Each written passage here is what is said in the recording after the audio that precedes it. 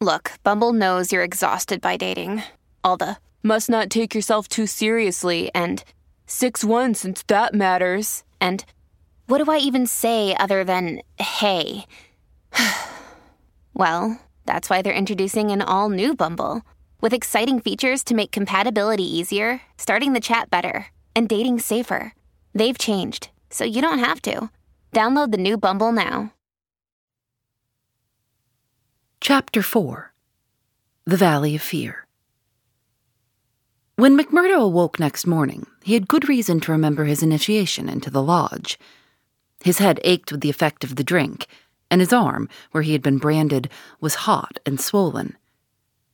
Having his own peculiar source of income, he was a regular in his attendance at his work. So he had a late breakfast and remained at home for the morning, writing a long letter to a friend.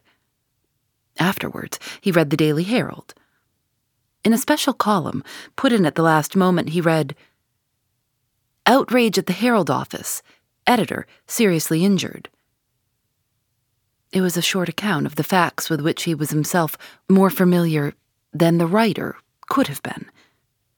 It ended with the statement, "The matter is now in the hands of the police, but it can hardly be hoped that their exertions will be attended by any better results than in the past. Some of the men were recognized, and there is hope that a conviction may be obtained.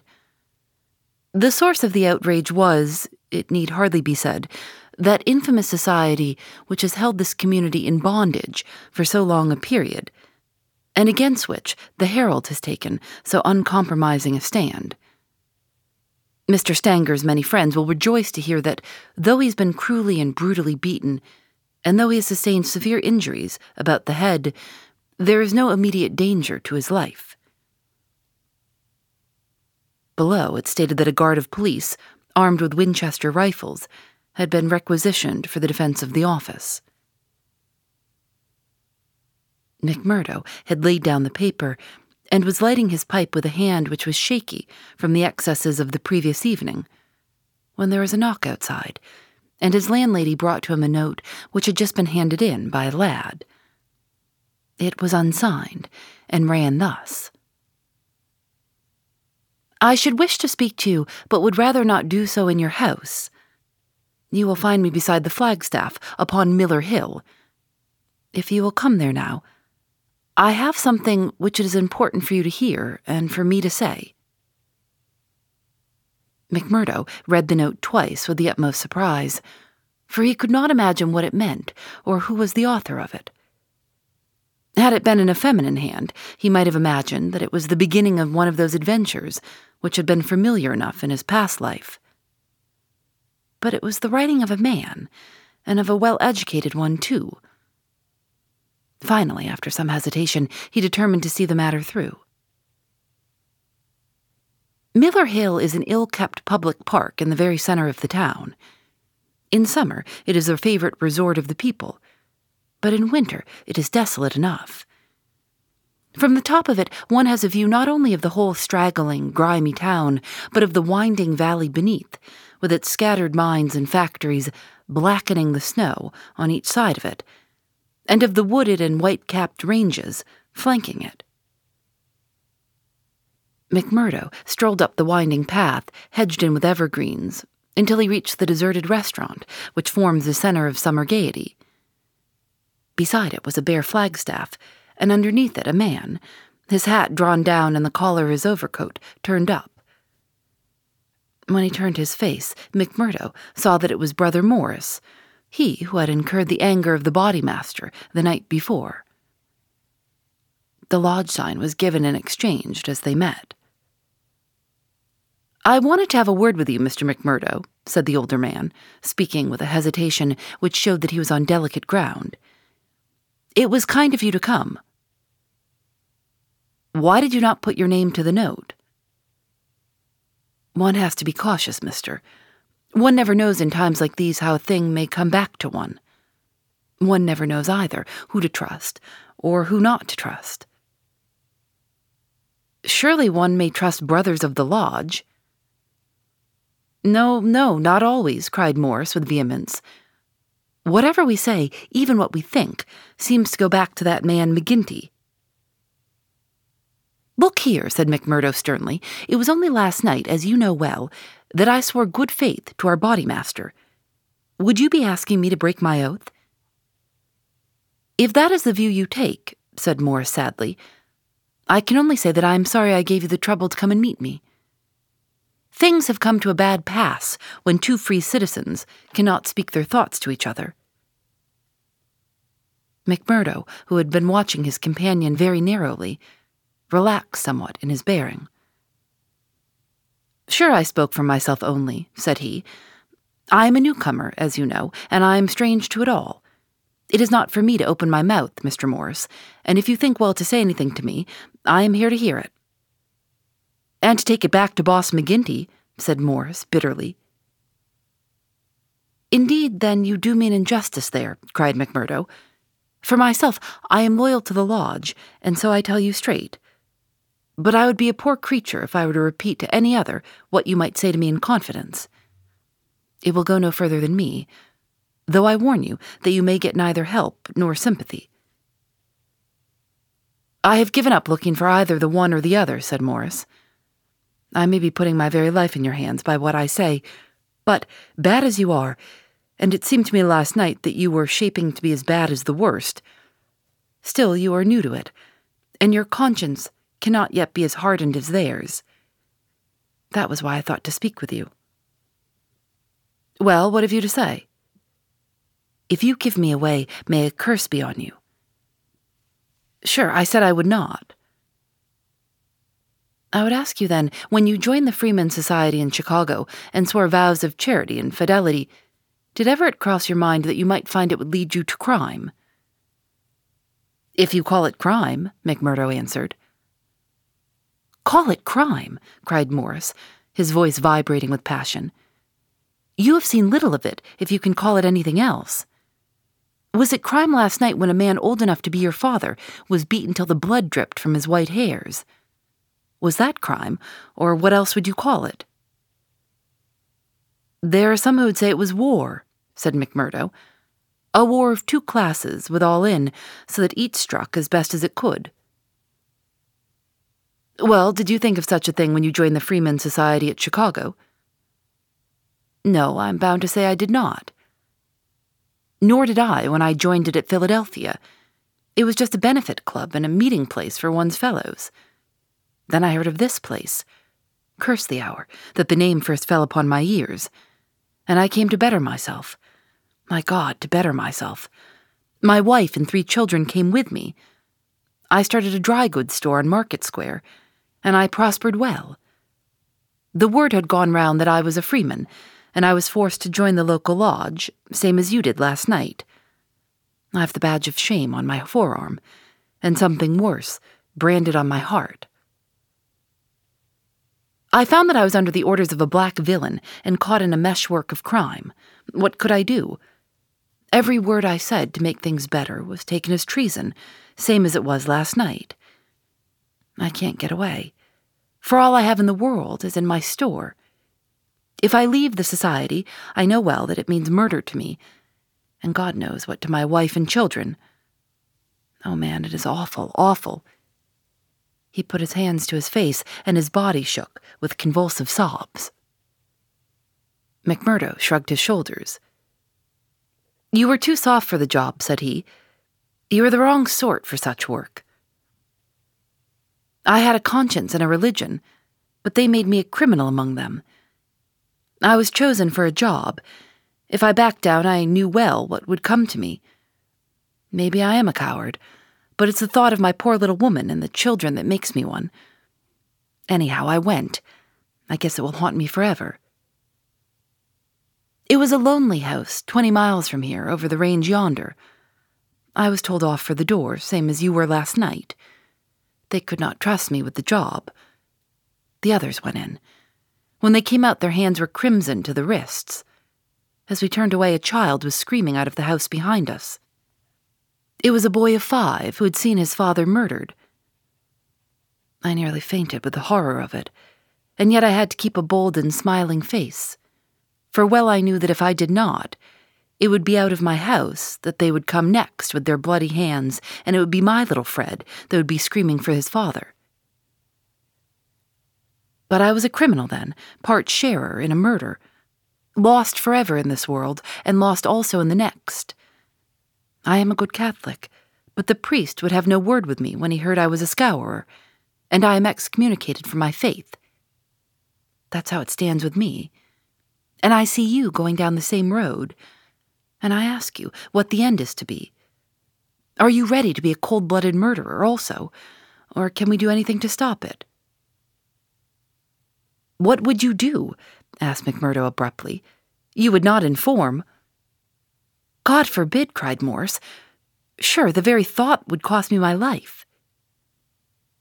"That's well," said McMurdo.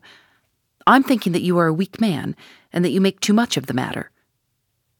"Too much? Wait till you've lived here longer. Look down the valley. See the cloud of 100 chimneys that overshadows it. I tell you that the cloud of murder hangs thicker and lower than that over the heads of the people. It is the valley of fear, the valley of death. The terror is in the hearts of the people from the dusk to the dawn. Wait, young man, and you will learn for yourself." "Well, I'll let you know what I think when I have seen more," said McMurdo carelessly. "What is very clear is that you are not the man for the place, and that the sooner you sell out, if you only get a dime a dollar for what the business is worth, the better it will be for you. What you have said is safe with me, but by God, if I thought you were an informer—" "No, no," cried Morse piteously. "Well, let it rest at that.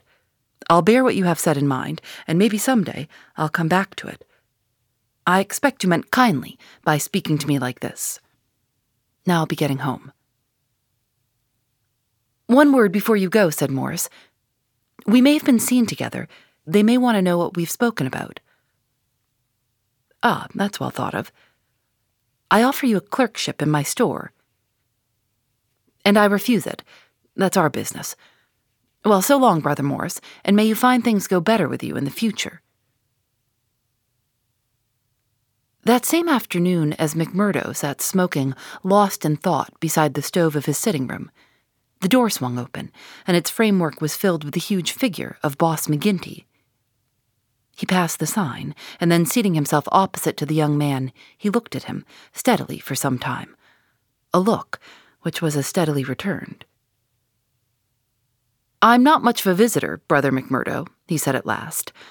"I guess I am too busy over the folk that visit me. But I thought I'd stretch a point and drop down to see you in your own house." "I'm proud to see you here, Counselor," McMurdo answered heartily, bringing his whiskey bottle out of the cupboard. "It's an honor that I had not expected." "How's the arm?" asked the boss. McMurdo made a wry face. "Well, I'm not forgetting it," he said, "but it's worth it." "Yes, it's worth it," the other answered, "to those that are loyal and go through with it and are a help to the lodge. What were you speaking to Brother Morris about on Miller Hill this morning?" The question came so suddenly that it was well that he had his answer prepared. He burst into a hearty laugh. "Morris didn't know I could earn a living here at home. He shan't know either, for he has got too much conscience for the likes of me. But he's a good-hearted old chap. It was his idea that I was at a loose end, and that he would do me a good turn by offering me a clerkship in a dry goods store." "Oh, that was it?" "Yes, that was it." "And you refused it?" "Sure, couldn't I earn 10 times as much in my own bedroom with 4 hours' work?" "That's so, but I wouldn't get about too much with Morris." "Why not?" "Well, I guess because I tell you not. That's enough for most folk in these parts." "It may be enough for most folk, but it ain't enough for me, Counselor," said McMurdo boldly. "If you are a judge of men, you'll know that."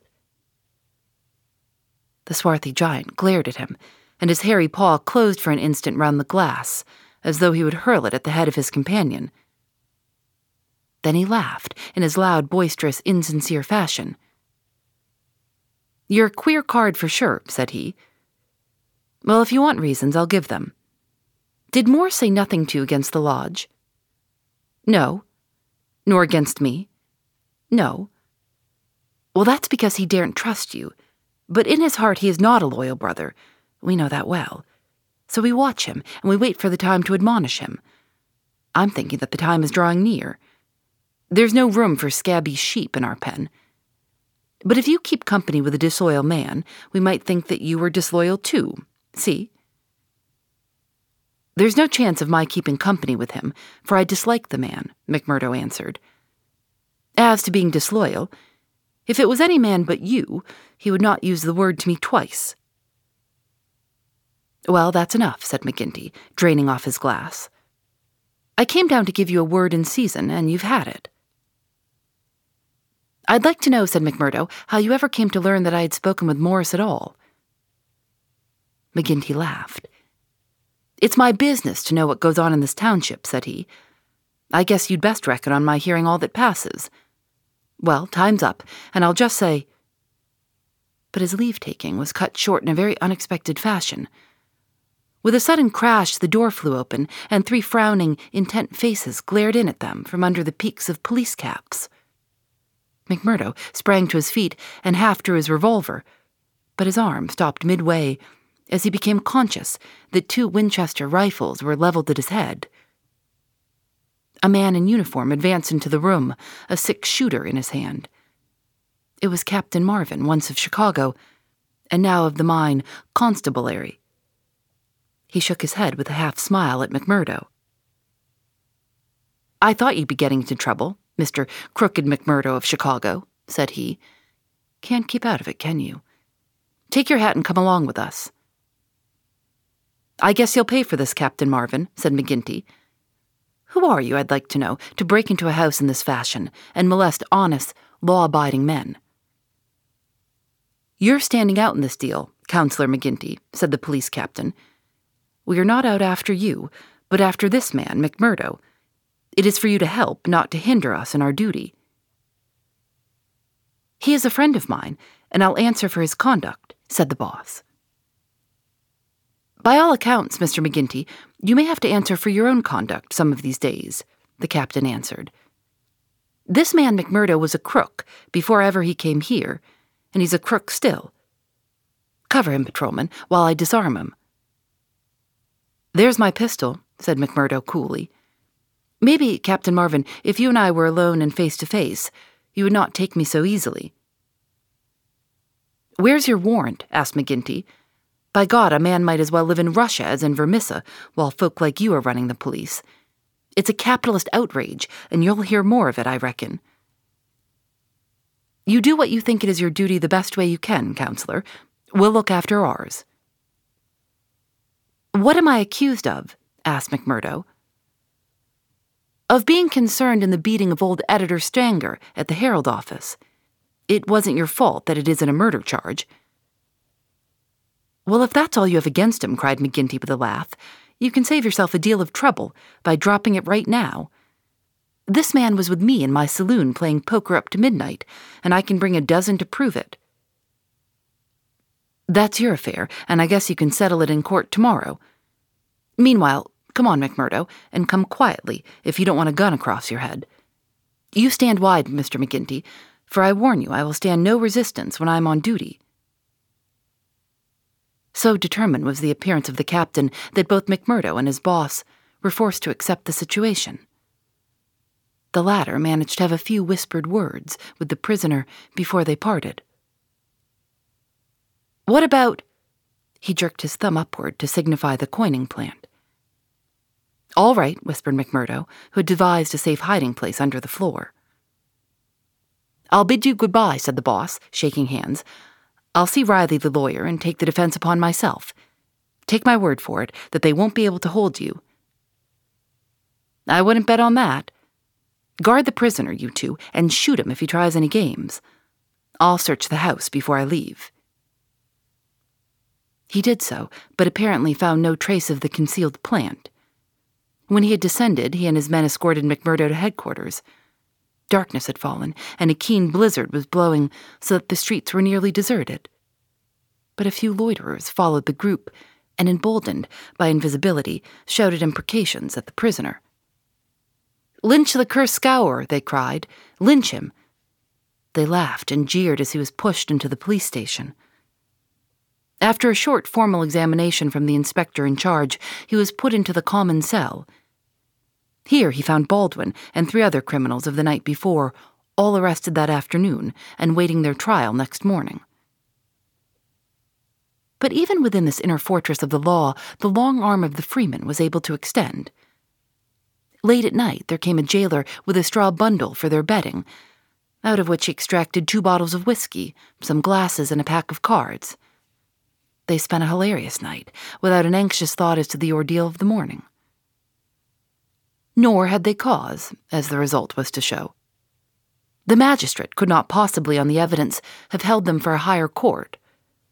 On the one hand, the compositors and pressmen were forced to admit that the light was uncertain, that they were themselves much perturbed, and that it was difficult for them to swear to the identity of the assailants, although they believed that the accused were among them. Cross-examined by the clever attorney who had been engaged by McGinty, they were even more nebulous in their evidence.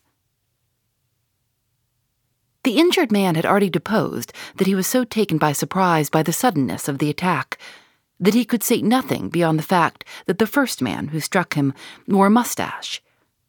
He added that he knew them to be Scourers, since no one else in the community could possibly have any enmity to him, and he had long been threatened on account of his outspoken editorials. On the other hand, it was clearly shown by the united and unfaltering evidence of 6 citizens, including that high municipal official, Councillor McGinty, that the men had been at a card party at the Union House until an hour very much later than the commission of the outrage. Needless to say that they were discharged with something very near to an apology from the bench for the inconvenience to which they had been put, together with an implied censure of Captain Marvin and the police for their officious zeal. The verdict was greeted with loud applause by a court in which McMurdo saw many familiar faces. Brothers of the lodge smiled and waved, but there were others who sat with compressed lips and brooding eyes as the men filed out of the dock. One of them, a little dark-bearded, resolute fellow, put the thoughts of himself and comrades into words as the ex-prisoners passed him. "You damned murderers," he said. "We'll fix you yet." Phoebe Reads a Mystery is recorded in the studios of North Carolina Public Radio, WUNC.